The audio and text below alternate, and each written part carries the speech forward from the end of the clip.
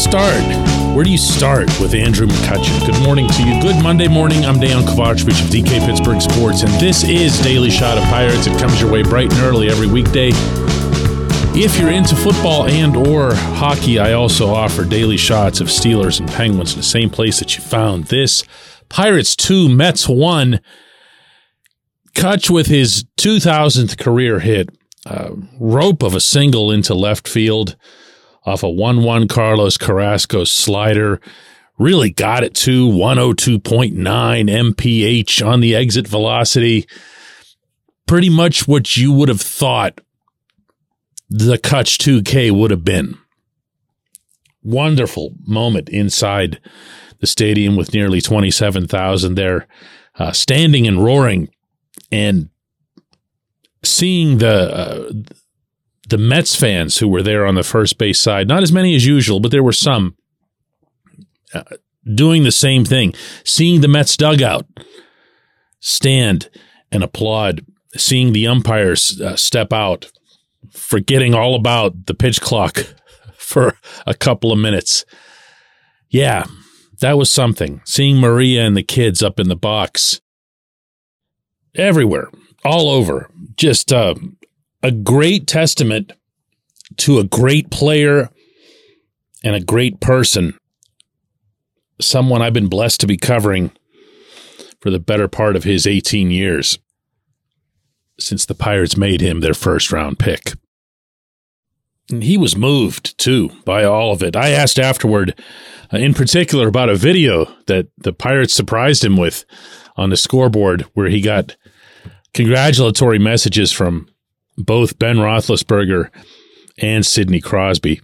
This was what Cutch had to say on that. Do you just see the messages from Ben Roethlisberger, Sidney Crosby, those guys? Yeah, I saw it. I was a little delayed on it because I didn't know they were doing that. And I kind of looked up and I saw that he was talking, so I assumed it was for that moment. I don't know why else he would have been talking at that time. So, him and Sid and Walker, all of them, to be able to say, what they did, and it was, special to hear those messages from them, and it was a good moment to be able to just cherish as much as I could at that time, and it was nice. Do you hear that? Like, everything's always so real with him. Like, he could have just said, yeah, I appreciate the messages and everything else. I believe Ben is this. I believe Sid is that, whatever. Instead, he had to go through the whole thing of explaining to me how he wasn't sure that was what it was. I think I heard some of it, and whatever else you heard this now. That's just so him. It's so him. He's not capable of being any other way. And that realness, I dare say, is a legit part of what's always endeared him to Pittsburgh. I like to think of Pittsburghers as about as real as it gets. Now, maybe they think that in every city where you're from, but I find that there are a lot of phony qualities to most other cities that I visit. And here, everything's just so out there. It's right here. It's on our sleeve. It's, our heart is showing for you. And if you don't like it, you don't like it. Big deal. We're just going to move on. And that's who Cutch is. He's real. He's authentic. He's Pittsburgh. You know what else he is right now? Yeah, he's a winner. He's been a winner most of his time here, and the odds have always been against that, as I don't have to tell anybody who's listening to this show. But he was able to pull it off 2013 to 15 in a way that even a year or two earlier, no one had thought possible. And you're talking now to somebody who covered the 105-loss team in 2010, the one that ultimately got John Russell fired. That team was about as hopeless as it got, both in terms of age, potential, everything, you name it. All it had going for it was a nice little infield defense, I'll give it that. A couple of nice bullpen arms, and Cutch. But guess what? Cutch was enough. Cutch was enough to build on. And it only took a couple of years before you started seeing those other pieces get grafted on, and still Cutch was the one in the middle.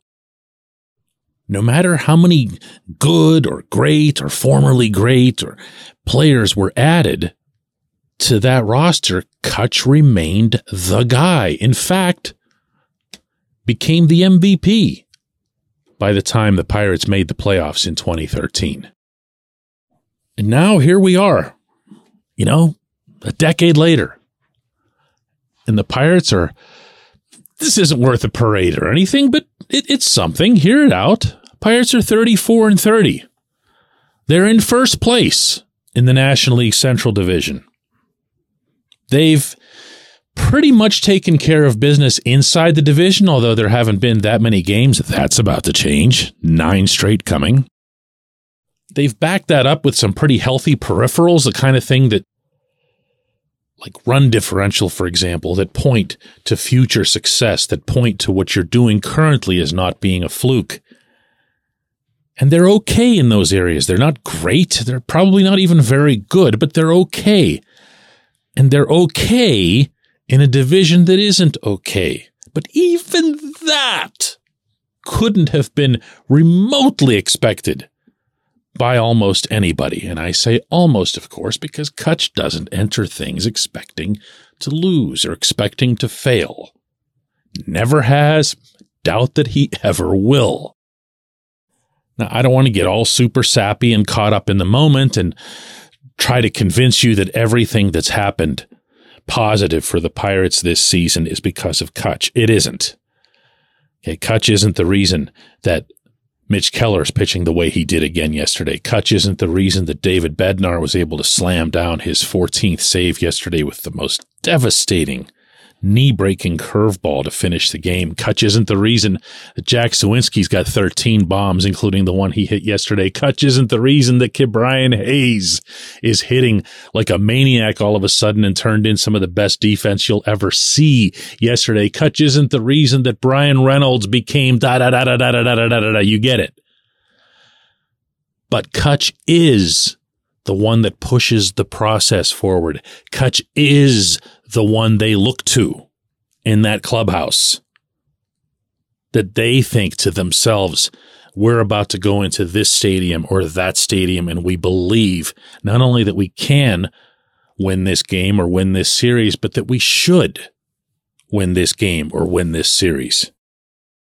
He's something. I don't know exactly how I would begin to qualify his Hall of Fame status. Might be another subject for another day on this show.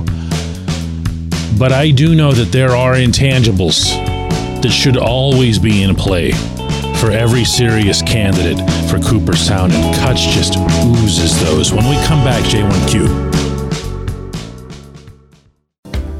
This portion of Daily Shot of Pirates is brought to you by our friends at North Shore Tavern. That's directly across Federal Street from PNC Park. It's home of Steak on a Stone, an eating experience, underscoring the word experience. The steak is brought to you partially cooked on an 800-degree stone, and you do the rest.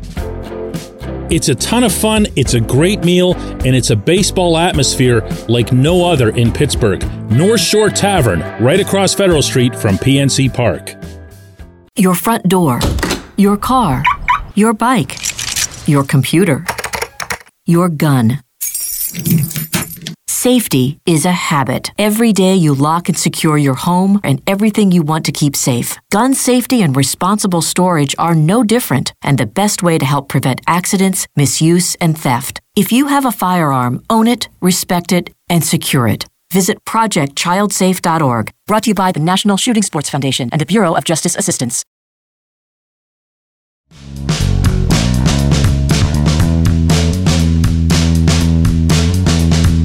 Today's J1Q comes from Durbo, who says, growing up in the 70s, I despised the Yankees for buying their team.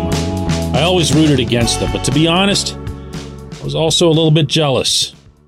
But with the Mets and some of these other teams in the recent past, it doesn't bother me watching them buy their teams. And that's because I'd rather have that than what we've been captive under the nutting ownership here. I'd rather that ownership really wants to win. Durbo, I'm going to go relatively easy on you today because I'm also going to point out to everybody that you sent this just before this 3-game series started. And also because your sentiment is so commonly expressed that I've no doubt that it represents the thoughts and the beliefs of a lot of the people listening to this show. And no, I'm not going to come back at you with the Pirates took 2 of 3 and the Pirates payroll is like 70 million and the Mets is at 364 million. That stuff can always happen. There's always a Tampa Bay Rays. There's always somebody that isn't spending much but just happens to put things together. And at the same time, there's always a team that grossly overpays and underperforms. And that's what the Mets are right now. It's probably what the Mets are going to remain for the rest of this summer. That's not going to be my point here. My point's going to be something else. The change of heart that you yourself describe that you had at one point where you hated the Yankees because they bought their teams, but you started liking the Mets because they spent. I'm not going to tell you that you're unduly influenced by national baseball media or whatever it is, but I am at least going to feel comfortable asking you how much of that stuff you digest, because that's right in their wheelhouse, my friend. That's the narrative that the ESPNs and the other national outlets have put forth, especially during labor strife. They never, ever, ever, ever mention that the Mets, the Yankees, the Dodgers, and a handful of other teams are guilty of throwing payrolls and payroll structure and free agency and salary structures way out of whack. Why? Because they're based in those markets. And even if they're not homers, you are a product to an extent of where you live.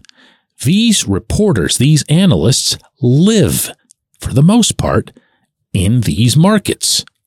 So around them are a bunch of happy fans who are really intensely engaged in baseball. So they think to themselves, everything's fine. What's everybody else's problem? So you'll hear from the occasional person in a Pittsburgh or a Kansas City or a Cincinnati, and you'll just think, whatever, they're the ones with the cheapo owners. And they'll only ever weigh that factor as being significant. I'm here not at all as a representative of some happy middle, because I'm not. I'm in Pittsburgh, where it's incredibly difficult to get people interested in baseball. It takes something like the return of Cutch, a season that nobody had expected, a really down division. It takes something like that to move the needle here. It's extraordinary. But the real problem isn't that one is heroic and the other one is a demon from hell. It's the disparity itself. Does Steve Cohen grossly overspend on the Mets? Yes, of course he does. Does Bob Nutting underspend on the Pirates? Yes, of course he does. The problem is the ability that any team has, well, the teams with means, obviously, to create this absurd disparity that exists in no other sport. Have you noticed, by the way, and this is for all of you, not just Durbo, that there's been a bit of a sentiment, a little bit of a change with some of the national. Yeah, you have, huh? Okay. I'm feeling the nodding of a lot of heads as I say that. But when you see like a Buster Olney from ESPN, all of a sudden using the word salary cap in his articles, when you see a couple others, Evan Drellich is another. These are people who covered the labor negotiations, the recent ones, and did so 1 billion% on the union side. No cap, no cap. You couldn't even bring up the word cap, remember? Now all of a sudden it's kind of coming about. Why?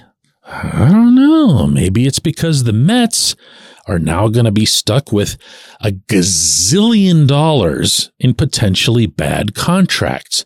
Maybe it's because they look at teams like the Dodgers and the Angels over in LA, each in their own way, not having very encouraging futures, despite having spent a ton of money and despite having some of the legitimately most talented players on the planet. My goodness, especially in Anaheim. How do you have Mike Trout and Shohei Ohtani and never win a thing? So just watch. Just watch. A lot of this might start turning, because what'll end up happening is the Cohens of the world will kind of come down to earth and they'll say, well, listen, I mean, I just took my team into Pittsburgh and I got my rear end kicked. And they spent 1/5 of what I'm spending here. Why am I the dummy? I appreciate the question. I appreciate everyone listening to Daily Shot of Pirates. We'll do another one of these tomorrow.